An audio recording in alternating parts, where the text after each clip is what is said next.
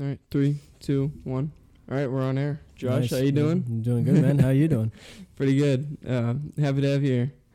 Glad to be here. Yeah, so Josh and I have been friends for a really long time. Basically born together. He's a couple years older than me, but... Oh, yeah. Our family connections have run deep, sometimes before us. Yeah, seriously. My parents knew your grandparents and then knew your parents, and the rest is history from that point. So. Yeah, exactly. Yep. And Josh and I spent a lot of time together. And we both love cars, obviously. Yeah. And you got a 3000 GT VR4, right? 93. Yep. What's the story behind that? So going all the way back, my love for sports cars in general started with my dad, my old man. His first car was, I think it was an early to mid 60s Pontiac, not a GTO. I think they call it like a GT37 or something like that. Strange car. But that was his first, had a V8, I think an automatic in it. And he said, I wanted something more sport oriented. So his second car was I think it was a mid 70s Trans Am, Pontiac Trans Am. Nice. And then he got he got a late 70s. I think it was like a 77, 78, so Smokey and the Bandit style. And then his third one was a early 80s Trans Am, a lot like what your dad has. Okay. Nice. And and then he had that car for a little while, and then the 90s rolled in, and Sam was born, my older brother. And then that Trans Am was sold to accommodate for some changes. Yep, accommodate for another set of doors and another row of seats, basically. So that's what it had become. But that's how I got my love for cars, because Dad had, even though he had had a family, he didn't work at a shop anymore. He still had his love for cars, and it's where I grew him from. And so I started to fall in love with Mustangs originally, and as I still love them, no doubt, the iconic American muscle car. There's no doubt about that. But I had always wanted one of those, and your dad actually had that. What I think that was a 2000. It was like a 40 convertible. Was it? GT. It was a 40th anniversary. Really? Convertible. Yeah, 40th? I think it was a 40th anniversary. Wow. Yep. And No, that wouldn't have been a 40th. That would have been a 35th anniversary. Yeah, because Ricky's is a 45th, I thought. Maybe. So I'm thinking yours might have been a... yeah, it started in 65. Right. So if it was... 35th anniversary, it would have been. Something like that. I would say. I'm not going to do the math on my phone. I'm not going to let Siri answer this one for me. But it was an anniversary car. And I mean, I didn't like ragtops, and I didn't like I forget what they call them, because 80s are Fox body styles, and I forget what they called the 90s 2000s style, like a snake style. I didn't think they were the best looking of the Mustangs, but it was a Mustang. It was a V8 and a manual gearbox. And, I said, you know what, I'd love to have this as a first car. And so I bought my own driver's ed. I blew right through that. I loved it. I loved every second of it. And I just wanted to drive for years. And that ended. I got an A in that. And I went to do the, driver's test. An iconic moment in anybody's life, I think. A very important moment. When you get your first driver's license, it doesn't matter if you get it 16 and you do the test, or you buy it in New Hampshire here it's 18 and you can buy it over the counter. But either way of doing it, I think getting your first driver's license is like a huge... It is a big step. It's a big deal, because that's that's verification for pretty much the rest of your life if you keep it. So getting the first party man card checked off. Exactly. big part of adulting there. Yeah, exactly. So I got that written in drivers. I got an A. I was just very, very eager. I did that on a freezing, icy, slippery, January day. Too. Really? I'll never forget that. Yeah. That's funny. Did you drive home? Mm-hmm. Right after that? Drove home Really? that day. Yep, drove home that day. Wow. Dad just let me do it all. We used his old 2007, 2008 F-150. Yep. And remember that truck? Oh yeah. Some memories in that truck. Oh, that's yeah. for sure. Absolute gem of a truck. So what's the story behind finding your VR4? Well, yeah, that's what I was. After getting the license, Mom said, "You can get a sports car. I'm not worried about that, but it can't be rear-wheel drive." And I said, "Okay." Okay. There's front-wheel drive and all-wheel drive out there. And when I was thinking all-wheel drive, the biggest thing that would come to mind is like your WRX or your STI. Yeah. And during that time, even still, it stays today. Those cars are crazy expensive because of how iconic they are. I'm like, I'm never gonna find a cheap all-wheel drive car. No way. And so I started looking around on Craigslist. And so for some people who listen to this, before Facebook Marketplace was huge, Craigslist was first. Craigslist was the place where you'd find your first car. That is funny to think that some people won't understand what Craigslist is. Some of the younger people. The stuff we're talking about, whether it be like cassettes or 8-tracks or VHS tapes, and kids don't know what we're talking about. Yeah, younger kids. It's crazy. Not that we're that old. No, we did live through an era where we had a little bit less of that kind of stuff. Yeah, before the. We were of the era where when we're growing up as kids and learning our first words, we're having memories of these pieces that were before the technology age, before the 90s and 2000s technology craze. Right. And it's during that time and everything just changed to all modern technology. After the 2000s, everything changed. I think we're the last generation that actually remembers regularly listening to music on CDs and tapes. Old school tech. Yeah. Yep. Mm-hmm. Even though I still do, because that's what my car takes. Yeah, my car's reflective of that. So. Yeah. When The Weeknd dropped his new album, I got that in cassette tape. So I've dug everywhere. Good retro stuff. Oh, yeah. Fantastic. Have 'em, it's so cool on you got to have them to have any class, Exactly. I feel like, not really a man card checkoff thing, but knowing how to use a cassette tape or to like unwind it and stuff like that. And the same goes for VHS tapes. Or having one and doing it. Yeah, it's just. That's fun. I think it's at least for us as kids, it was a core memory.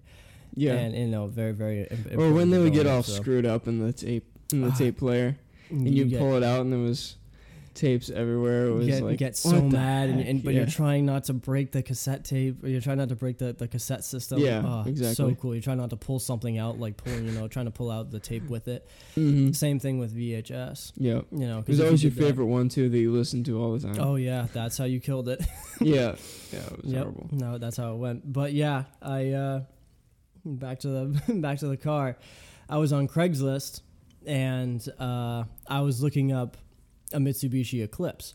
Yeah. Because I was okay with getting like a front wheel drive version of one of those, even like the 2000s ones, which for a car. So for those who don't know, who aren't car people, they're kind of people hate on them because they didn't really make a performance for version good or anything reason. like that. Yeah, they were. Well, the later ones were the worst of them.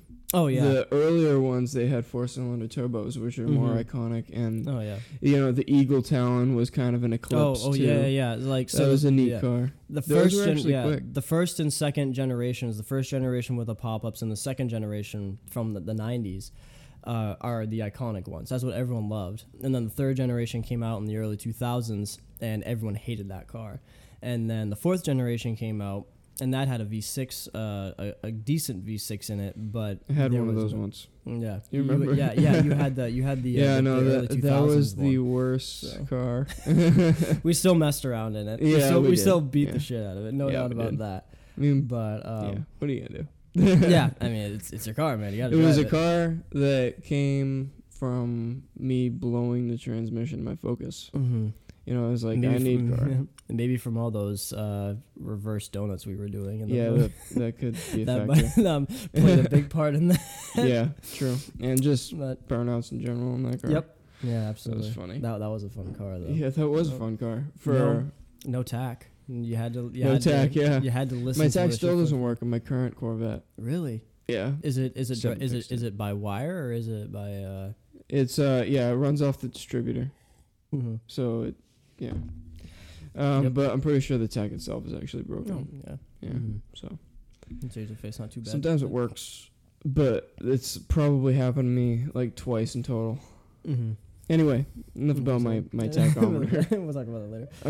Yeah, finding the VR4. Yeah, so looks up Mitsubishi Eclipse, and then it was like results outside your search. And not far down from where we're sitting right now in Rochester, there was a 1993 3000 GT VR4.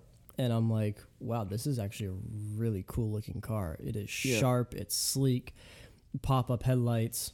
The ad says, all-wheel drive, all-wheel steering, active suspension, active exhaust, active aerodynamics. Yep. All this stuff, twin turbo. Yeah, it's extremely ahead of its time. Yeah, manual gearbox, and he's selling it for, I think it was $3,800 in the ad, and 166,000 miles. And I look at this car, and I'm like, this car is loaded with technology. I understand that it has, it's over the 100,000 mile, it's over the 150,000 mile range, which is a letdown. But I was expecting, close to. But it was kept up. Though. Yeah, I was expecting close to like 7 to 8K for a car that's not like a wreck or like a salvage title. And I do my research on the car, and turns out it is one of 4 what they called halo cars from Japan. And during the 90s, there was a huge technology craze where turbocharging had become immensely popular as a compensation for naturally aspirated engines, starting back with the gas crisis in the 70s. Yeah. And so when that happened, people looked for other means of power, and turbocharging and supercharging were it. And Japan invested in that, and they found ways of the turbos making even more power than the engine itself would. And that's what that car is essence from. And it was the VR4, the Mazda RX-7. I think it would be more that the turbos were helping the engine make more power. It does push it back into the engine, but that's how it ends up producing, when it's turbocharged. The turbos on its own don't make any power. No, exactly. Right. But it's like, just for like the people trying to read this, it's like, it's a forced induction system where it makes the engine produce more power, but under its own power without them, it only made about, I think it was probably like 80 horsepower under that. But heavily modified cars are making, in today's world now, we've done so good with technology, they're making like, some cars make 1,000 horsepower more than what the engine does because of the forced induction and forging the internals of the car. So but anyways, that's what the car had. And so the Halo cars were VR4, Mazda RX-7, the Nissan Skyline, GTR, R32, R33, R34, and the Nissan 300ZX twin turbo, which was my car's main competition. And turns out, because this car had so much technology, like the suspension and the exhaust and all that kind of stuff, nobody wanted to upkeep the car. And they did not hold in value as well as your RX-7s or your 300ZX or your Supra twin turbos, especially. And it fell through the cracks as an iconic car. And so that's how I managed to find this car. And it had no rust on it because it had come from down south. And the guy wanted to build it into a track car, but he just did not have the time. So I look at it, I show it to Dad. I show the ad to Dad, and Dad likes it. It's a great starter car, manual gearbox, so it teaches you how to drive manual, which I think is a very even in today's world, I think it's a check on your man card if you know how to drive a manual gearbox. Not a lot of people know how to do it. Yeah. In today's world, it's nice because it's a fail-safe. True. You don't even need if you have nothing else of a huge value in your car, you don't even need to lock your car in because ain't nobody gonna know how to drive a manual and run away with it. Yeah. So that's funny. Mm-hmm. Yeah, I have the same mentality when I go to Hanford's or something with my Corvette. I just leave the windows down. Yeah. Especially that car, people look at that and they're like, "What the heck is going on?" Yep. But nobody understands why it takes a little longer to shift the gears, and like even these newer automatics do. So but it's it was just a really, really great looking car, and had a lot of perks, a lot of features that were attractive. We get there, we look at the car, just a beautiful design. No huge dents. Yeah. No major downsides. It was a good, strong running car. We drive it off on the road, and what I love about bringing my dad to anything, and what I'm still trying to learn from him, is that he has a really, really good poker face. He has the best way of pulling a straight face, and if he likes it, he has the perfect way of showing it and not showing it. Yep. To the point that he's keeping interest, but he's not over loving this thing to the guy thinks that, I could push him for higher money. Right. He puts his money where his mouth is, and it's just, that's still something I've yet to learn from him, and I'm 23. Wow. And I'm still trying to learn that from him. Yeah, that would be. But it is a great quality. Mm-hmm. But we drove it. He gave it a little bit of, he gave it a little bit of juice. The car had been sitting for a couple of years. I just started, but it had been sitting for a while, not really driven. But everything worked fine. Everything was great. The run was great, and we get back into the car and drive off. And Dad's like, and I as we're walking back to the car, I'm like, all right, Dad, what's the downside of this car? With a smile on his face, he's like, nothing. Well, you don't see any issues or problems at all. I was like, nope, nothing. And so on the ride back, he says, Josh, if you want to get this car, you have my support. I like this car. I think it's a good car. And so to make sure it's working, nothing really surprising us, we bring an old mechanic friend of Dad's who runs a shop not far from our house. And he looked underneath and he said, yeah, there's a lot of rubber for like intercooler piping and whatnot, and it's a little dry rotted. The tires are dry rotted from sitting, but you're not going to get any surprises with this car. There's no leaks. I don't see any not like it, any like an oil leak or something. And so we do a week or two later, we do the jitter back and forth on pricing, but we still settle on the original 3,800. Funny come to find out is that looking at the market right now, and with everything that's happening with inflation and whatnot in 2023, that car, exact same car with no issues, and you could drive it on the road no problem the same day, is worth, I think it's like $9,000 to $10,000, even at 166,000 miles. Wow! And so we got it in a really good section. Bought it, drove it home, put a new set of tires on it. I do some more research on it, and I've owned the car, as my first car. I bought it at 17, and for the 6 years of owning that car, it still surprises me with what it has for just how it works, how it runs, and I've learned new things about the car, and even before I started modifying it, before I started tuning it. And I learned so much. The CD, so this was a funny thing about this car, because it was the first of its kind. It's actually one of the first cars in the world to have a CD or a radio option that has an aux cord. Yeah. And it's they had them back in 91, because MP3 players before cassette or like Walkmans, or actually after Walkmans from cassettes was MP3 players before like the iPods and stuff like that, and it was just the aux you could click into and all the music you wanted without any issue with the radio. Yeah, you could listen to the radio. It had it has a motorized antenna, so you can hear it go behind you. That's so cool. It is cool. And it has a cassette tape, on the top of the radio as well. Yeah, and it was an option, but this one he put on it as well was a CD player behind the rear seats. It's what they call a 2+2 seater. So it's 2 doors, but there's 2 rows of seats. Right. And so behind those rear seats, kind of like you have to open up the hatch to get to it. Basically, is a CD player, and you can put 6 discs in it, and you can all operate it from the driver's seat of the car. That's really cool. And so radio, aux, CD, cassette, every single way to listen to music that you had.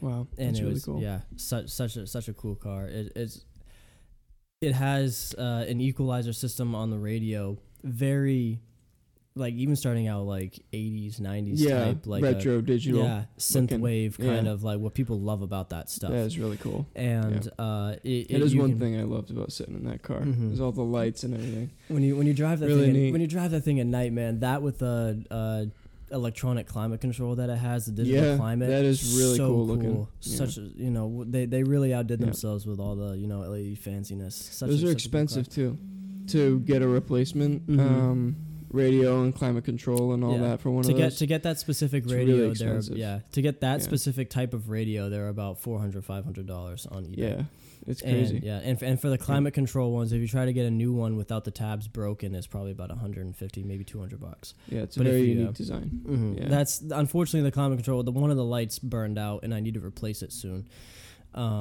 That is a shame. Yeah, it is a shame. But there's people that can repair them. Oh, good. And so I'm you don't need to get a whole new one for $500. Exactly. So ship it out and wait and let it do its. Let him do his thing of rebuilding it, and then he ships it back to you. So right. Which is a lot of way like these old cars go. It's like a huge.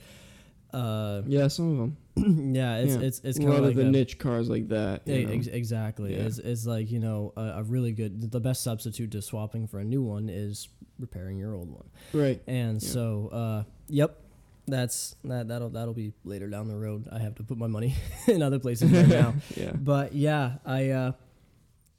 I get the car. I drive it. I push the thing as hard as I can. When we did one of our first, our 4th of July Rob Stock events, I gunned it 130 down the road.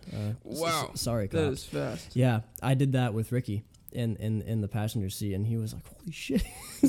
Scared the piss out of him. I loved it. I loved every single second of it. I loved every single run I did.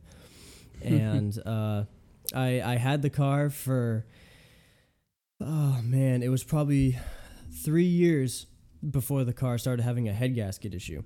So one of the big things that the reason why it only needed an oil change and it stood the test of time for years is that starting in 93, because the car started to come to America in 91, but in 93 was the last year of the pop-up headlights.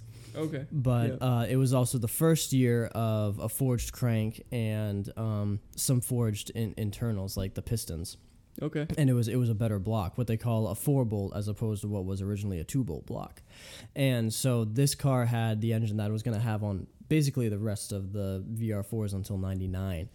And it was just a not really. I wouldn't say they make them after 99 too. I feel like they made them for a very short year in Japan only. Oh, really? But 99 was the last year in the States. Oh, okay. I and didn't know that. those and it was only the 1 year of that body style was 99. That's why they're worth a pretty penny. Mm-hmm. Even at like 100,000 miles, because they were very limited numbers. Huh. But there was that to play into it. But this is kind of like the unicorn car that people want to get, especially if they want the pop-up headlight one, because it has the forged internals, which is, to tuning people was very, very tempting. Yeah. That's like a gold mine. Yeah. And that's why the car lasted until about 186,000 miles. I got a head gasket issue, which was not even the car. It was just maintenance.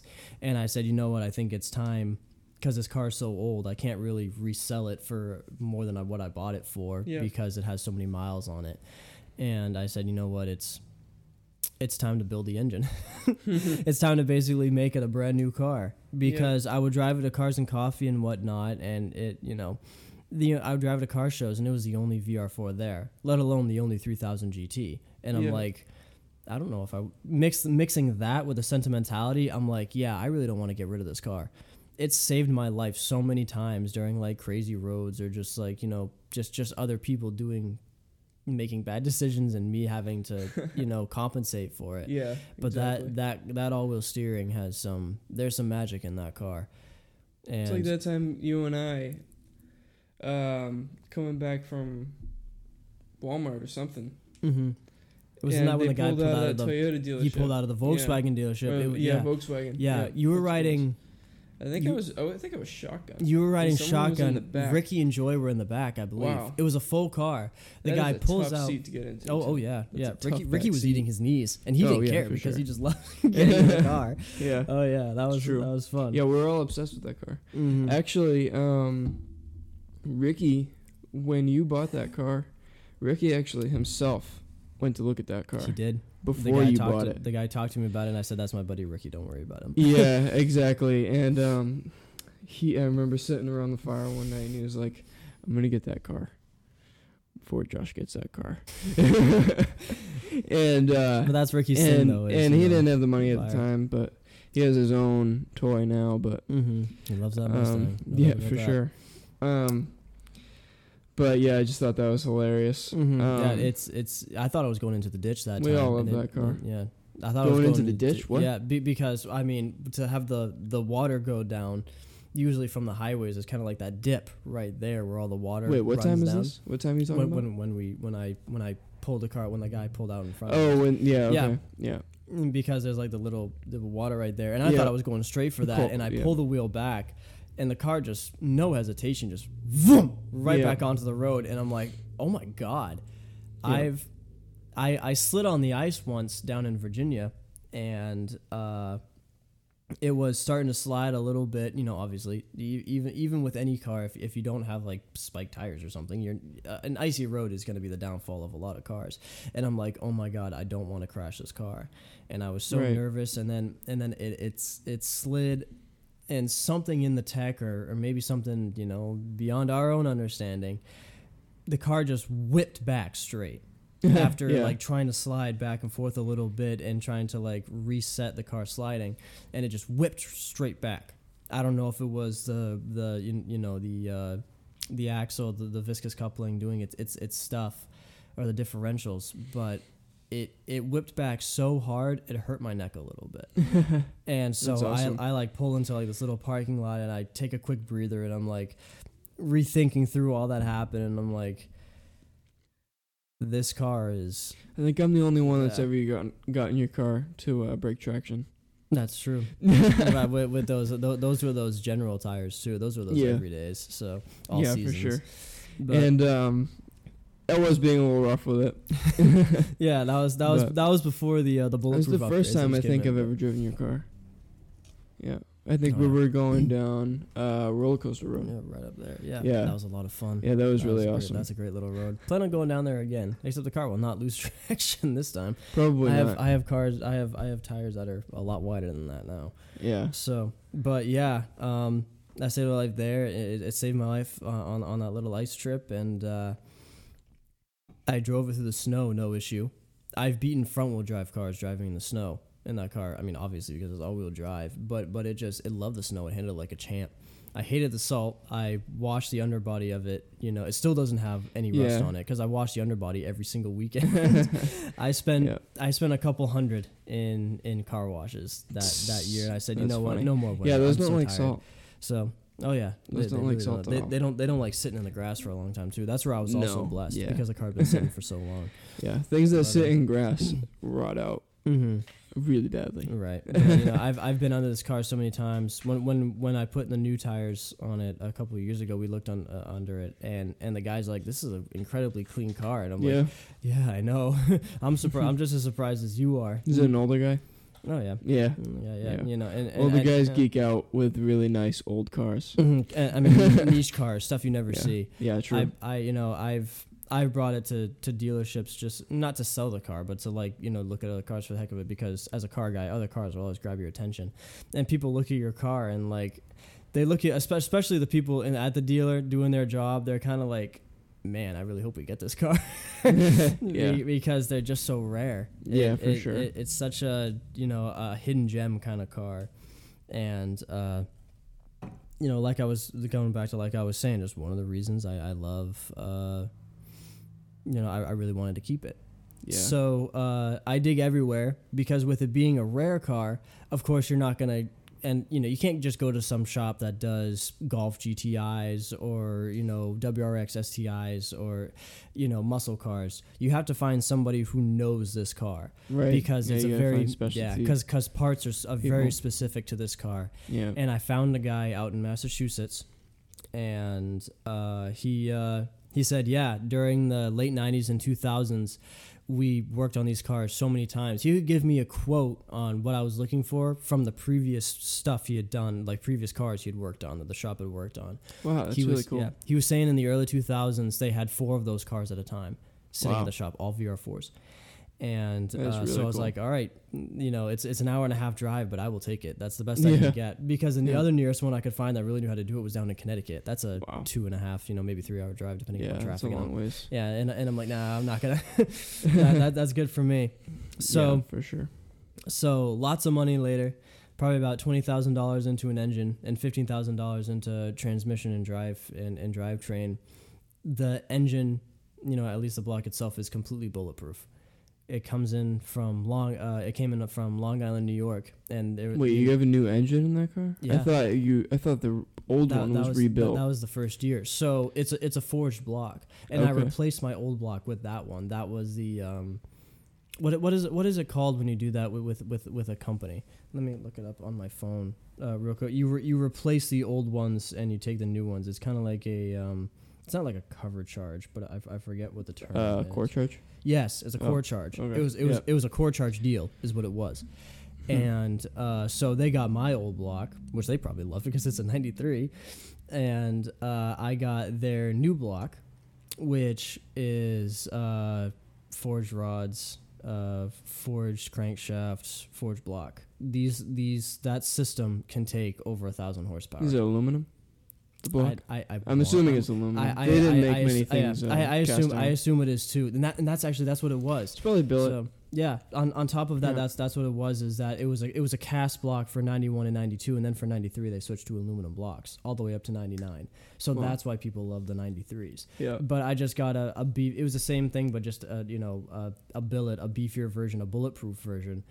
And they can take over 1,000 horse, depending upon how much the turbos Especially make. Japanese stuff. Japanese stuff doesn't do a lot of cast iron. Mm-hmm. No, not anymore. Not after the 90s. Everything changed after that point. Yeah. So, but that was fully built and soon to be finished, hopefully in about a month or so, is a fully done transfer case and transmission that's built, to the seams, every nut and how much power is it going to be pushing? So right now I'm looking at about 400 to the wheels with the turbo setup. Wow. But when I'm done with it, I want to be putting out a little over 600 wheel horsepower on an E85 tune, and definitely possible.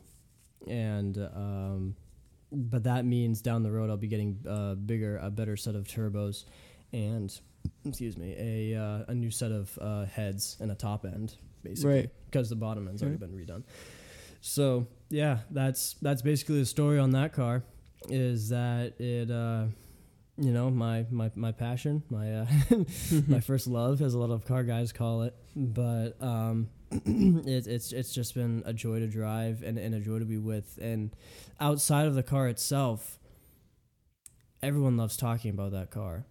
In the years that I've owned it, the kids show up, and look at it, it's like, what a cool car, and they talk about it. But it's also the adults that have come up to me and it's like, I had a buddy that owned this car, or like I used to own like the SL or the base version, or I had a buddy that had like the Dodge Stealth, which was the Dodge version of the car. Right. Yeah. And now did that have the active arrows and stuff? It didn't have active aerodynamics. So if I'm trying to remember what Stealths had, active aero was one of the things it didn't have.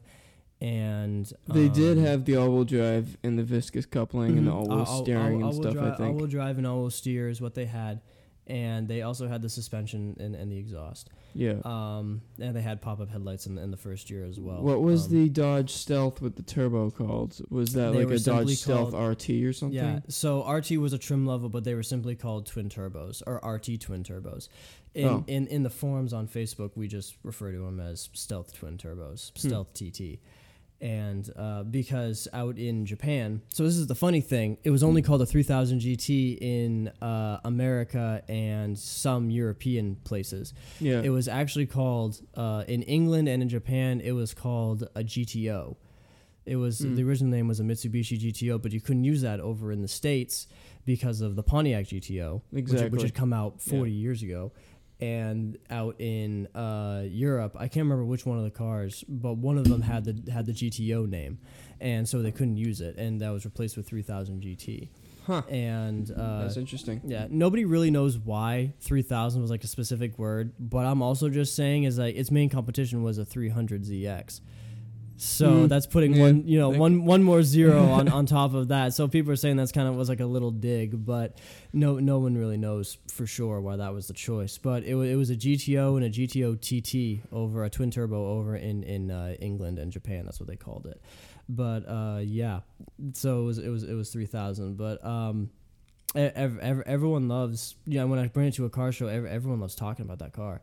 And it just has so much history besides what I've done to it. The car itself and its legacy that is done to the car community just had a lot of history because it was just a forgotten gem, and people look at it and it's like, oh wow, a unicorn, and it's just so fantastic. Just one of the perks of owning a rare car. At the same time, I feel like it's a blessing and a curse for me because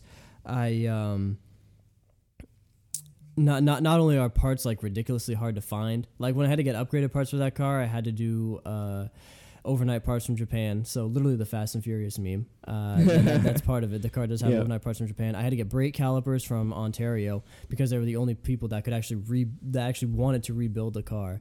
The transmission, like I said, the block had to come in from Long Island, but the transmission had to go all the way out to Colorado because that was one of the few people that actually wanted to upgrade that transmission. And the transfer case went down to Missouri because that's another transmission place that they know how to do that as well.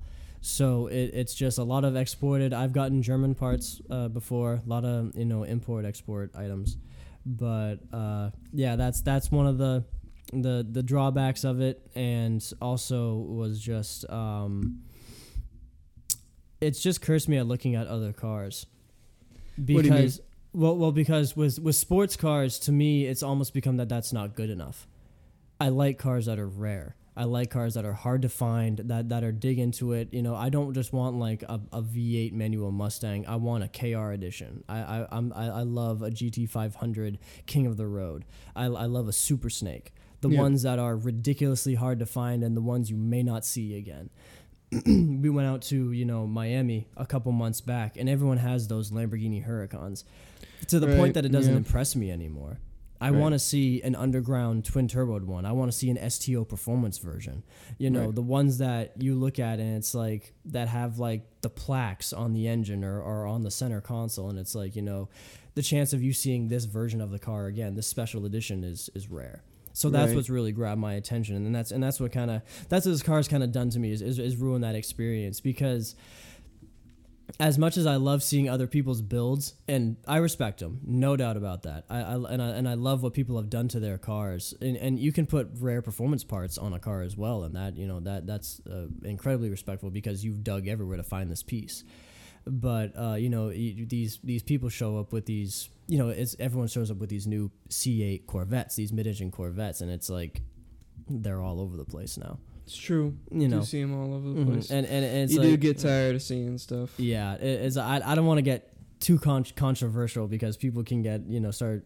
Well, no, I agree. And one thing I've noticed, in my perspective, is what cars are to people. Has kind of drifted from something. Has kind of fallen away from what it used to be. It seems, or there seems to be a certain group of car people that. I don't want to say there's not a lot of class. Not get a lot of heat. Yeah, so I mean, there's like you got to picture these people with the WRXs with the rims with no skin on them, and with the just these crazy decals and these ridiculously sounding backfiring exhausts. You slam the car. You want to be not so not your kind there's this kind of people. There's this community, and then there's these incredibly eccentric, almost like not incredibly eccentric, almost just like very simple people that love what they do, and they have a wonderful sports car that they drive that they built sometimes themselves, that they have a lot of heart into, or that they spent a lot of time finding, or maybe it ran in the family, and these are the people that like to gracefully drive their sports car. Yeah. And they love a lot of times these older guys, they love working on it. Oh yeah. And they love the history behind the car. and just everything about that car. Yeah. And I think a lot of the car community has lost that. Mm-hmm. The cars end up being like a show-off item. Yeah, kind of a piece of their identity. It seems that there's a really big part of that community, and that can be something. Maybe a car can be a piece of you a little bit, but it can't be to the point where that's everything. Yeah. You know what I mean? And that kind of seems like where it's gone with a lot of people nowadays. Like I see at car shows. Mm-hmm. When people totally just... They rely on that car to make them who they are. Mm-hmm. It becomes kind of a turn off. Yeah. It's like... It's kind of not fun to watch. It's kind of depressing a little bit, mm-hmm. actually. The big, in my opinion, the big difference is like there's a performance and a visual part of the community. And I don't get me wrong, people slam their cars to have fun. I've seen that. Well, I've driven in cars. I'm not crapping on anyone. I'm just no. I agree. Observation of me. Mm-hmm. Yeah, but it's like you tune the car for performance.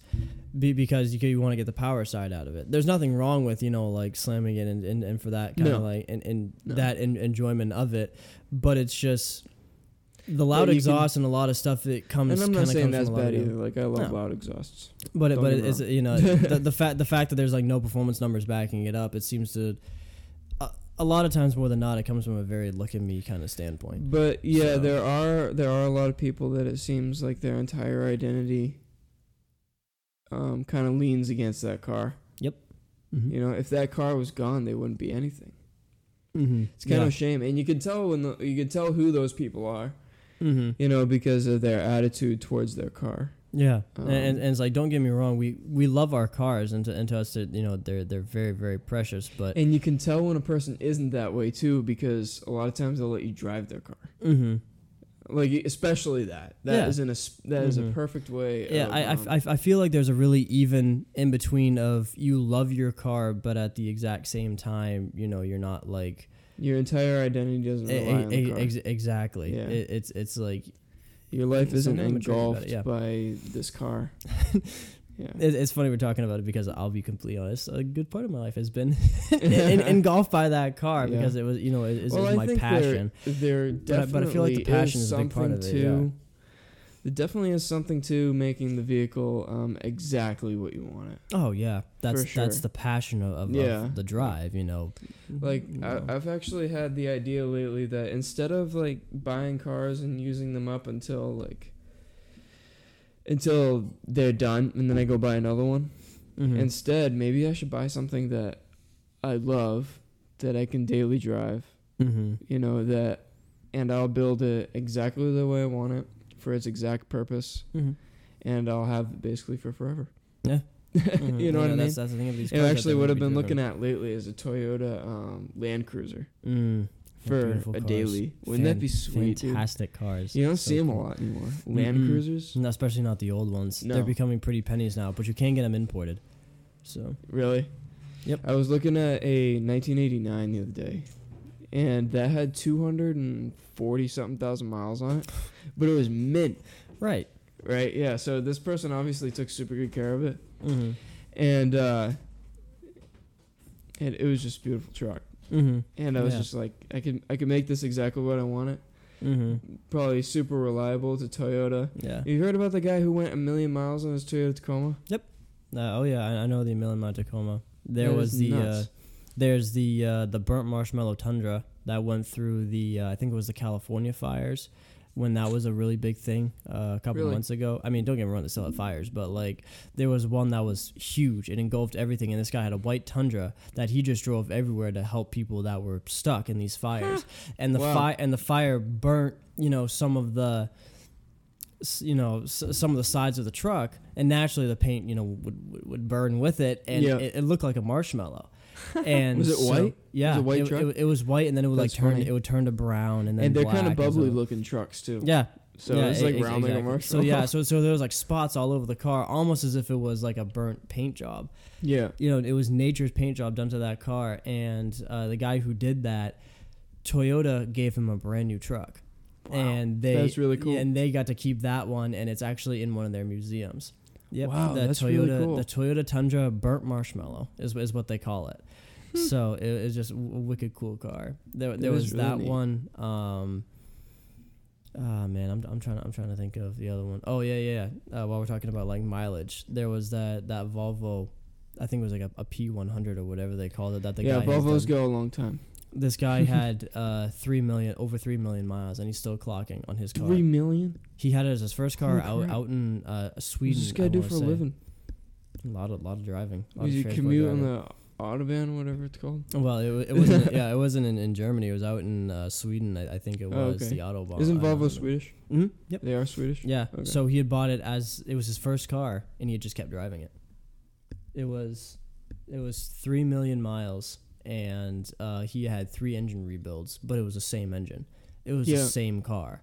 Wow. And he really cool. had, just kept driving it. And he's one of the I think he's like one of the only people at that point that he's like the 3 million mile club. And wow. it's just really cool. Really cool stories. It's like, through this whole talk we had, it's like, not really. I'm not saying like shit on people. Everyone has their tastes. Everyone has their styles. But there is like an in between of driving it for other people to get attention, or driving it because you love the car. There's a difference between like the passion of building the car, or why. What is your drive for having this vehicle? Is it to the point that it's too much? It's a part of you, but is it a part of you that it's okay with just what happens in life?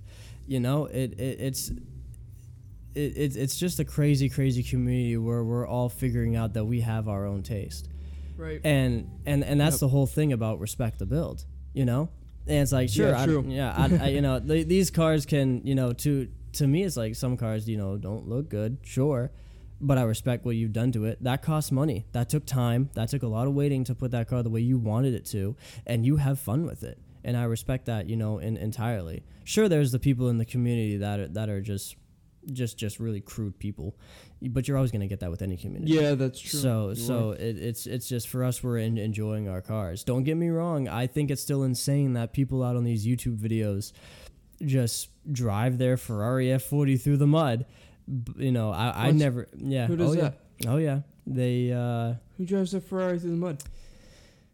What was the video? Tax the Rich was a YouTube video that did it, and they drove it through a farm. They drove an Ferrari Enzo through a farm area in the dirt, just for fun, because that's what they like to do. It's their taste. Yeah, but isn't that car like over $1 million? Oh yeah, exactly. And that's the whole. That's the whole funny thing about this community, because there's just so many different tastes in what they like. Don't get me wrong, they probably had a lot of fun, no doubt about that. I got a question for you. Yeah. Do you think the white Lamborghini from Wolf of Wall Street was a real Lamborghini? No, not in a million years. No. No car in the history of Hollywood has been a genuine car that they destroyed. Really? What about the Dukes of Hazzard? I think they actually destroyed Dodge Chargers. That would be, but that's because Dodge made so many. Yeah, at the same time, I don't really support that decision though. I think they did have like a tough chassis, like a rolling chassis, and they replaced the body panels all the time. Probably. But like to have a new car every single time would have been a lot of money, even for that show, standard. Well, they did a lot. They had a lot of new, a lot of different ones. How did the mechanic always know how to fix it up every single time? Yeah, true. What did they do on that farm that made them so much money? Ferris Bueller's Day Off, though, I think they had a real one and they had a fake one. Yeah, the real one was the one they was casually driving around, but the one where the parking guys take it over. Oh, and yeah. So when they do the jump across and it lands and smashes that, nobody's gonna do that to like a $20 million car. Yeah. And so they had a fiberglass kit, and then I think it was the same kit that was used when he puts it. Spoilers. He kicks it, and then the thing goes in reverse and out the window. It's an awesome scene. Dude. It's a heart-wrenching scene. That is such a nightmare fuel. Like surreal scene. I know because he's confessing that his fugue state or whatever he was in, where he was sitting in the pool like contemplating like drowning himself, right, was fake. And then he's like, and then he's like to Simone like, I watched you change and that whole thing. Right. And it's like, okay, first that was fake. Then you watched my girlfriend change. And then he kicks his dad's front bumper to his Ferrari while they're trying to take the miles off. It's just the most surreal, messed up scene ever. And he's like, I think it's about time. Yeah, he's like, it's about time me and Dad had a little talk. I was like, sure, but you're never gonna see the light of day again. Yeah, so, exactly. Crazy. And then he starts laughing after.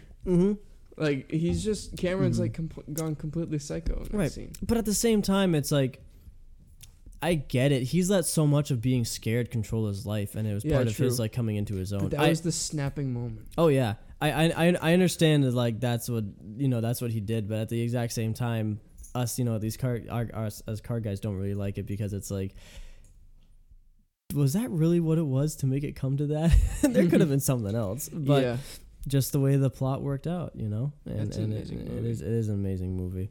What is it with cars? The original Italian Job from the 60s or the 70s. I can't remember when it was made. The opening scene is he's driving this bright orange Lamborghini Miera. And for those people, not car people not listening, the Miera is what a lot of car guys consider the godfather of all supercars because it was one of the first cars to make it over 170 miles an hour.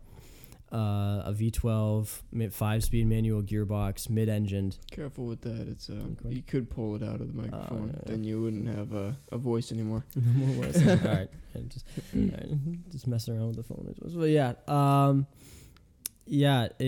it's this beautiful drive up in the Italian mountains. He's rowing the gears, gorgeous noise during all that driving. It's a real Lamborghini. Really? That they used in the movie? Yeah. Wow. That's really cool. That they used in the movie. That sold for, I think it sold for a couple million a few months ago, I think, when it was the same chassis number.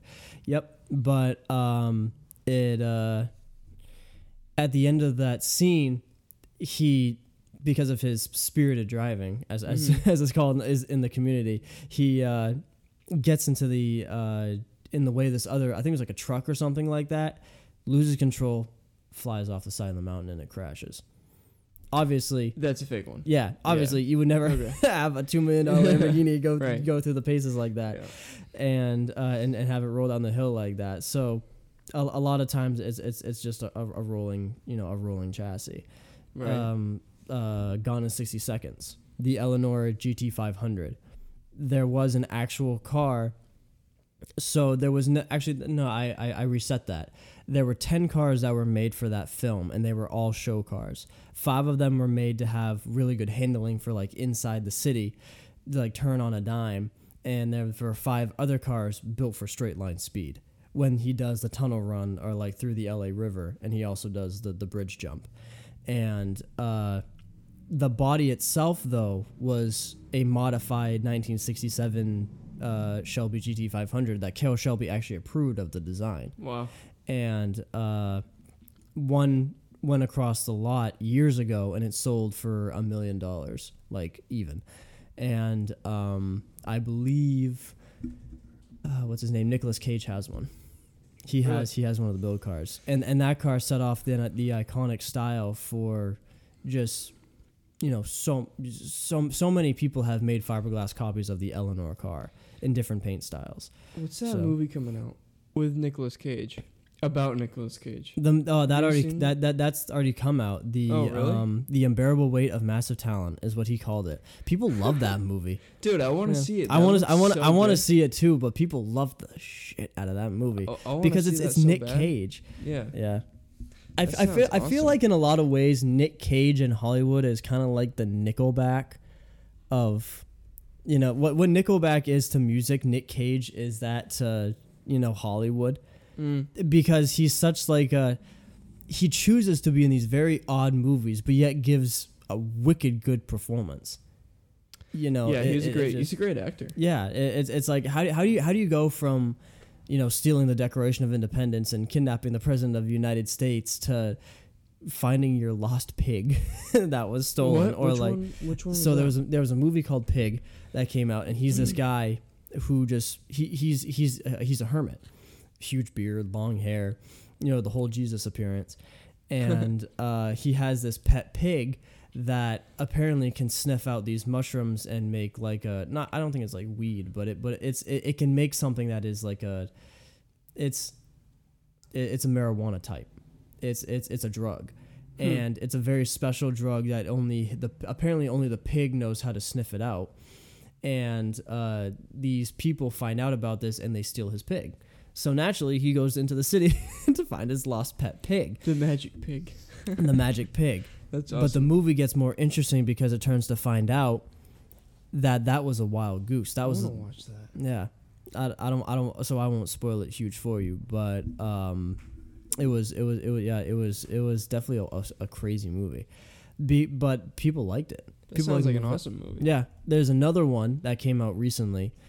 Just a low budget, definitely like a B movie, definitely no AAA or red carpet movie, but it just came out, and he is this janitor at this Chuck E. Cheese type place with the animatronic machines. Yeah, and it's a take on like Five Nights at Freddy's, where they come alive at night and they start like going after these kids, and he's part of it, and he barely says anything in the whole movie. He just goes out and kills these animatronics. Wow, that's most of the movie. Weird movie. Yeah, weird movie. But people said, yeah, this is fun. It's a trip. It's a fun experience, because I think people have recognized. Still Nicolas Cage, you said? Yeah, still Nick Cage. Okay. Because people have recognized at this point that it's Nick Cage. You're never gonna know what he's gonna do for a movie. He makes these weird. He chooses to be in these very weird, out of style films. Those but are at the best same ones. Yeah, but at the same time, he gives an incredible Johnny performance. Depp does the same thing. Oh yeah, exactly. That's what I'm saying is like not so much niche, but just like an underground type film, an indie film, right. and that's what makes them so much fun. Is that it's low budget. Go do your style, but don't be afraid to try something out. And it's that's what people really liked about those movies, because they think outside the box, and that's what makes Johnny Depp's movies so great, because he thinks outside the box in general, but while also thinking inside the box in its own way of what makes this character. Right. He can analyze and adapt to this character's personality so well and so clean, so naturally, that's why people love to see him in his movies. It really does not look like Johnny Depp. It looks like whatever character he's playing. It's the believability of the whole character, and that's what people love about this stuff. So, and that's why people loved him as Jack Sparrow. Yeah. Is that the whole moving, the really weird way he would do his physical motions and his body language, as well as the way he spoke and, the things he had said and the way he said them. It was the epitome of a mostly drunk pirate who acts really stupid, but always has a plan. Always, What I've always said about Jack Sparrow is that it wasn't important about what you knew or even what he knew. What was important to Jack is about what you didn't know, because he could play that on you. And that's what Beckett in the second and third movie, Cutler Beckett hated about him, because he was always getting the best of him because of what he didn't know. But that's why Beckett went out to do what he did, because he went to conquer the entire sea, because then Jack had nowhere to hide. No more secrets, no nothing. And that's what made him like a very formidable opponent, and people sleep on that a lot. That's a good analysis. Yeah, that's what I love so much about it, and that's that's why I kind of disagreed on the fourth and fifth one, because sure, every pirate can get down on his luck, but it's just not as fun, not as dark, and it wasn't as dark. The second and third movie were so dark, and the fourth and fifth kind of put this Disney World twist. Childness on a PG-13 name, and it's like you could have ran with something being so tough. Movie. Yeah, pirates are barbaric, not princesses. Mm-hmm. I mean, I also didn't like how they treated Blackbeard. I mean, I think Ian McShane is a really good actor, but I really hated how they treated Blackbeard. So, Blackbeard. I mean, pirates being another one of my big hobbies. I love the pirate ages. Are you talking about how they treated him compared to how he was in real life? How he was in real life. I mean, don't get me wrong. It's Hollywood. You can have it a little off. But pirates feared him, but not in the fear of like afraid of him. Some did, but it was mostly, especially other pirate captains, other pirate kings. They respected him. It was a fear out of respect. Right. Because the stuff that he did and the stuff that he learned how to do as a pirate and how to take over ships and how to scare your opponent, sure, was legendary. The stuff he had done to win a ship was groundbreaking, and it taught people so much about piracy. It was like a 101. Piracy 101 is a lot of what he had founded on top of like the pirate code that Bartholomew Roberts did. But nobody was like scared of him like that point, or like he hated other pirates and was like cut them out of his way. He was actually a very respected man, and Blackbeard respected other pirates very much so. Wow. And he had Where'd you learn all this about Blackbeard? A book. Really? It's a mix. Assassin's Creed, Black Flag. Yeah, I mean, it's an Assassin's Creed game, so obviously you're playing as a character that didn't exist, but they base, the historic characters off of their, historical accuracy. What book did you read? Man, I think it's called The Life of Pirates. My mom got it for me a year or two ago, and I read it last summer. I read it the whole way through, and it's about the entire golden age of piracy from, I think it was like 1690, I think, or like 1700, all the way to like the 1720s, because that was pretty much the end of the golden age of piracy, because piracy in itself had started a lot in the 1600s. Okay. But the legendary stuff that we know of the pirates of like Blackbeard, Sam Bellamy, and Bartholomew Roberts, those people were from the early 1700s. And what they did, they were the first people, not really the first, but some of the biggest people to go against the British crown. This revolutionary type stuff would set the pace for a country to grow from Britain, America. A lot of stuff that the pirates did about rebelling against the king was in the same mentality of what the colonies had going up against the British. Wow. It was wanting to be free from the crown and the rules and the lords, always someone being better than you instead of being your equal. Wow. And that's where piracy began. That's really cool. It's kind of funny because nowadays we're looking at like the Somalian pirates as like a bad thing. And don't get me wrong, they're with countries that are peace, they are.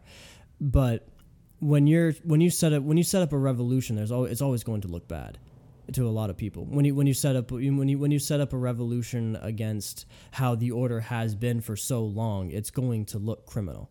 But that's the Somalian pirates. So.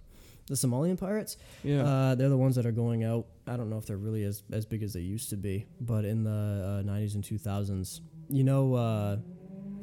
what's that captain movie with Tom Hanks, where the guy's like, "Look at me, I am the captain now." You know that movie? No. Well, it's a really good movie, but those are the ones. They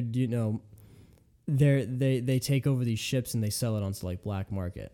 And whatnot. They're modern day pirates for sure, but it was a whole different reasoning, in my opinion. If they wanted wasn't about independence. It's if these Somalian pirates wanted to go to like a free country and get a job, they could. That wasn't the case back in the 1700s. No. Because the sun never set on the British Empire, it was everywhere.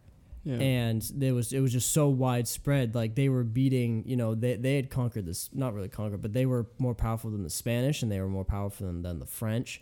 And even if you went to Spain and France, it was still contributing to a king. You were still paying there was no real idea of freedom and free people thinking freely as an equal democracy. And there almost could be more freedom than now, though. There almost could be more freedom than now, though. Oh, yeah, absolutely. Because they had less of this type of stuff, phones and, you know what I mean? So it's a little bit... Well, yeah, I mean, I don't want to get too political. They were a lot more detached from government, it seems. Because when governments got really bad, individual men, it was easier for them to take over. I feel like easier for them to revolt, like you were talking about with the pirates.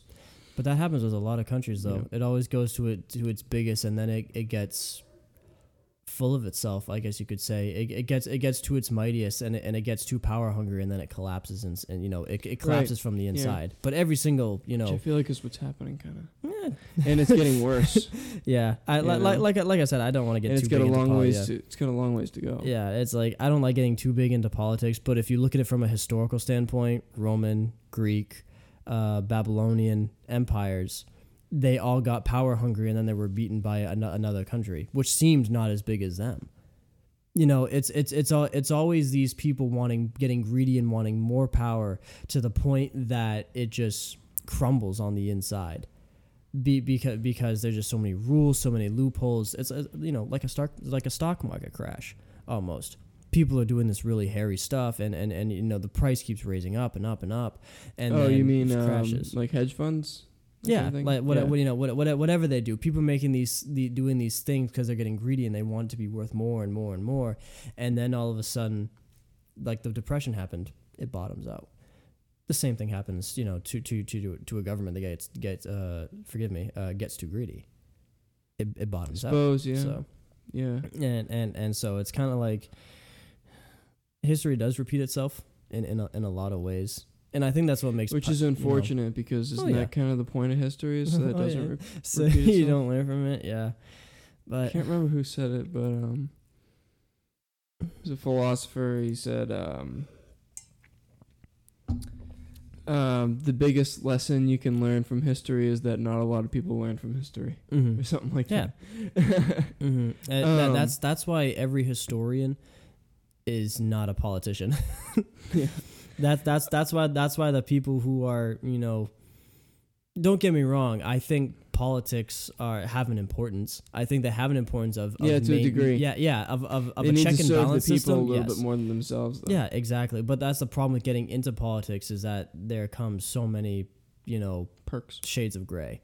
There's so many that happens inside it, because you're building more government. It's like, oh, what about this and what about that, and like, where do we cross the line with this and that, and the whole thing about politics and morality, and as the old phrase went, separation of church and state. Like it's now people are giving up personal responsibility, so that the government can have their responsibilities. There was, the more laws get made, the less responsibility for the individual to make the right decision. Mm-hmm. You know what I mean? And the more responsibility placed on the government to regulate people's decisions. Exactly. Did you ever see Captain America: The Winter Soldier?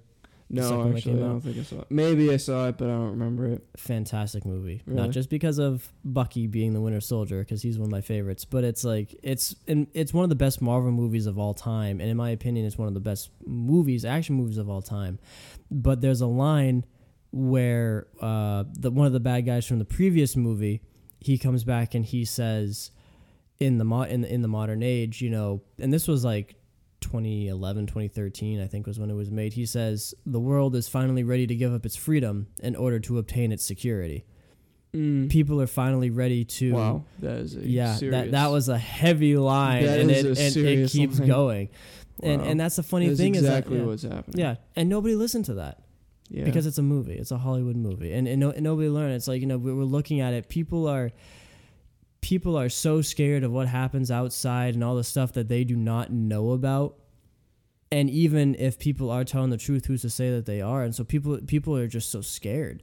And so that they're willing to do anything to be protected, to save their own life, to have their own security or the feeling of being safe. People are willing to give up so much.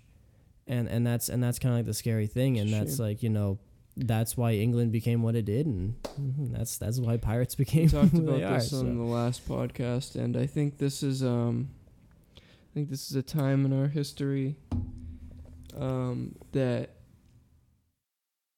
we're starting to have weak men create hard times. Create hard times. Yeah. Mm-hmm. And out of those hard times, strong men are gonna come. Mm-hmm. Yep, weak men create hard times create strong men create good times, good times create weak men. That's the cycle, that is the cycle. That's with any cycle. So it's cool, but it's hard at the same time.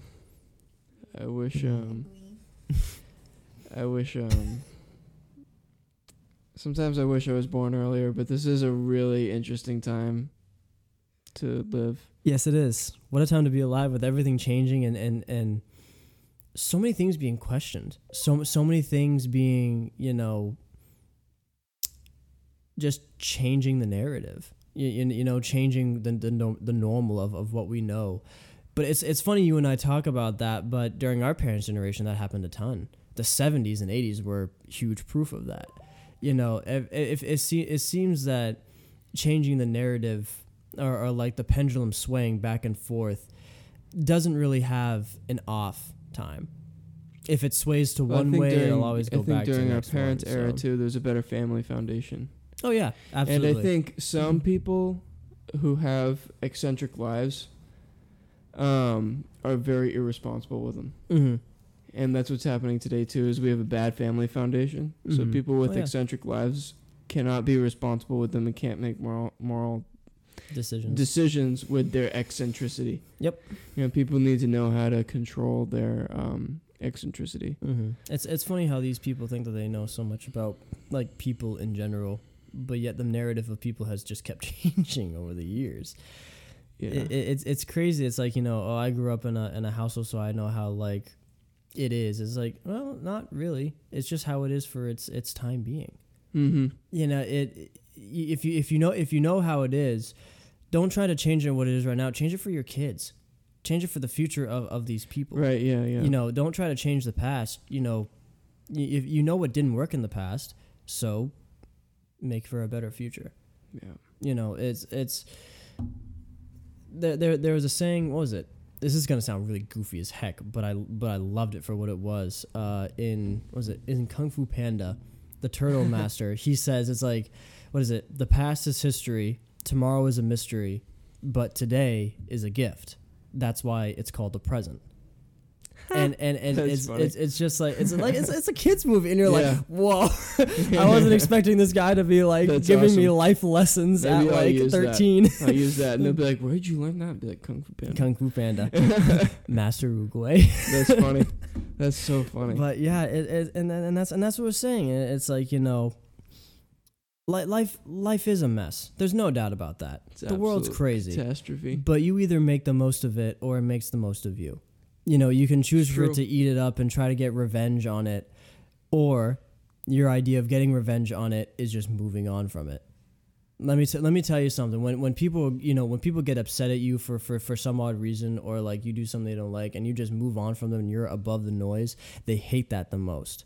That's why people want control, especially these greedy people want control, because they do not want you to avoid it, no matter what. They want you to be so involved in their life and how they think it should go without giving you. So they want to be so, attention. Even, whether you upset them or whatever happens, it's so look at me that being above the noise is key. Being, really better, because it's not about being better than other people. No. It's about respecting other people's opinions and standing up for, standing up for what freedom of anybody. What you believe. Yeah. Don't give up, with what you know, if it's what you know is for real. Right. So that's kind of like it's kind of crazy the way the world has run, but and as much as I love to keep low expectation, the fun thing about doing that is that you're pleasantly surprised by, you're pleasantly surprised by the positive that happens out of that. With a low expectation, mentality, like that I've had, it's like that means you're not disappointed in a lot of stuff. Yeah. You're more surprised than you are disappointed. Don't get me wrong. There's some things to be like expected because, how things have just done in society, or just in like when you build something, you expect a result, with the action consequence thing. I think reasonable expectations are probably the best way to go, because too low, you're just a depressed, unmotivated person. Oh yeah. Exactly. Too high, you just get. But at the same time, you get depressed because everything's disappointing you. Yeah, everything disappoints you all the time. It's always that's the funny thing about us humans, is that we always have to find that happy medium. Yeah, we don't like it too cold. We don't like it too hot. Reasonable expectations, I think, is is key. And you figure that out over time, maybe. Yeah, it's kind of like towards your goal. With the knowledge of like the action and consequence of what everything, the knowledge of the consequences of every action, you can kind of adjust your expectations off of that pretty much. But for me in general, it's always, like a low, like when building my car, I expected there to be a catch. I expected there to be something going on that I didn't know about. And I'm like, okay, then we'll work with that. That's why you prepare. That's why there's always like a preparation stage or something like that. So yeah, definitely. Reasonable expectations. Yep, reasonable expectations. Not too low, not too high. Makes for a good life though. Yeah, a lot of good memories. Sure. Yeah, small steps towards your goal. All that. That's great stuff. Always. All right. Yeah, that was wonderful. I think that can conclude our night. Oh man, so much more to talk about. Exactly an hour and 15 minutes. Wow. Beautiful. All right. Thanks for coming on, Josh. Appreciate it. Thanks for having me, Robbie. It's an honor being part of this great show. Awesome. Bye, guys. All right. Peace out.